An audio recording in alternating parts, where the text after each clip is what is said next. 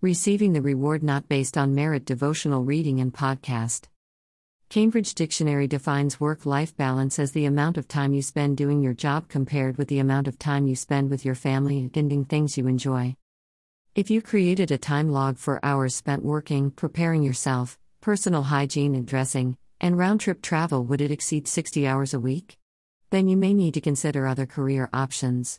God always requires us to put Him first. He never places us in a situation in which we do not have time to worship and fulfill our spiritual assignment. What are the chances of your employer rewriting your job description after hiring? The chances are very slim. The job description is specific and outlines the expectations of each employee. Unless specified, no variables or negotiable terms exist in the contractual agreement between the employer and employee. Job descriptions legally protect the employer as well as the employee. The salary and specific time of merit raises are also included in the job description. Merit raises are based on an employee's performance. Every employee who has not received disciplinary action can expect to receive a merit raise annually for a job well done. Certainly, God created us to work and have the provisions for the requirements of everyday life. Yet, we also need sufficient rest for spiritual, mental, emotional, and physical restoration. Spiritually, we require intentional time with God in personal worship that should be part of our morning and evening routines. Love for God, faith, trust, humility, and obedience, along with praying, studying the Bible, and witnessing are Christ's requirements of every Christian believer.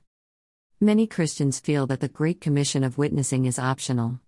Every follower of Christ has a work to do. Go therefore and make disciples of all the nations, baptizing them in the name of the Father and of the Son and of the Holy Spirit, teaching them to observe all things that I have commanded you. Matthew 28:19-20. Although we will not personally baptize, we are required to spread the message of the gospel of Jesus Christ.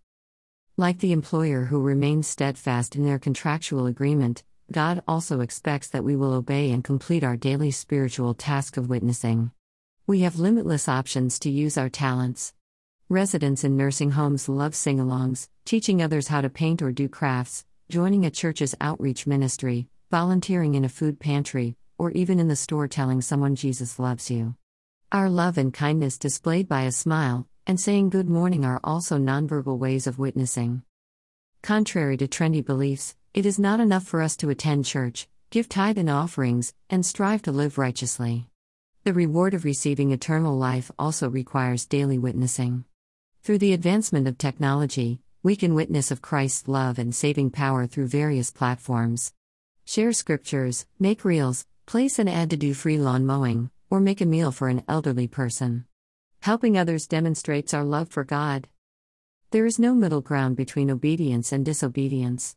Either we love God with all of our hearts, souls, and minds or not. What does it profit, my brethren, if someone says he has faith but does not have works? Can faith save him?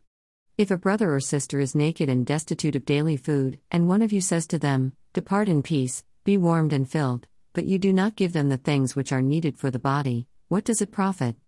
Thus also faith by itself, if it does not have works, is dead. James 2:14-17. Although our spiritual gifts and talents vary, every believer has a spiritual assignment with one goal: to tell others of the love of Christ who died for the redemption of our sins. Faith allows us to believe in and obey the triune God. Every scripture in the Bible applies to us, including Jesus' command to witness and make disciples. Who will tell them, if we don't?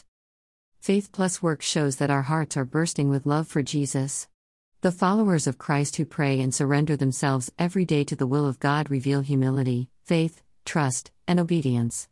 Works alone can never save us, yet, works validate our faith and indicate our spiritual status with God. Therefore, my beloved brethren, be steadfast, immovable, always abounding in the work of the Lord, knowing that your labor is not in vain in the Lord. 1 Corinthians 15:58. Our spiritual raise will be given when Jesus comes again, and behold, I am coming quickly, and my reward is with me, to give to every one according to his work. Revelation 22:12. For our faithful obedience along with fulfilling our commission, we will receive immortality and life in a perfect, sinless, new heaven and new earth where the atmosphere is filled with agape love. Let the redeemed of the Lord say Amen.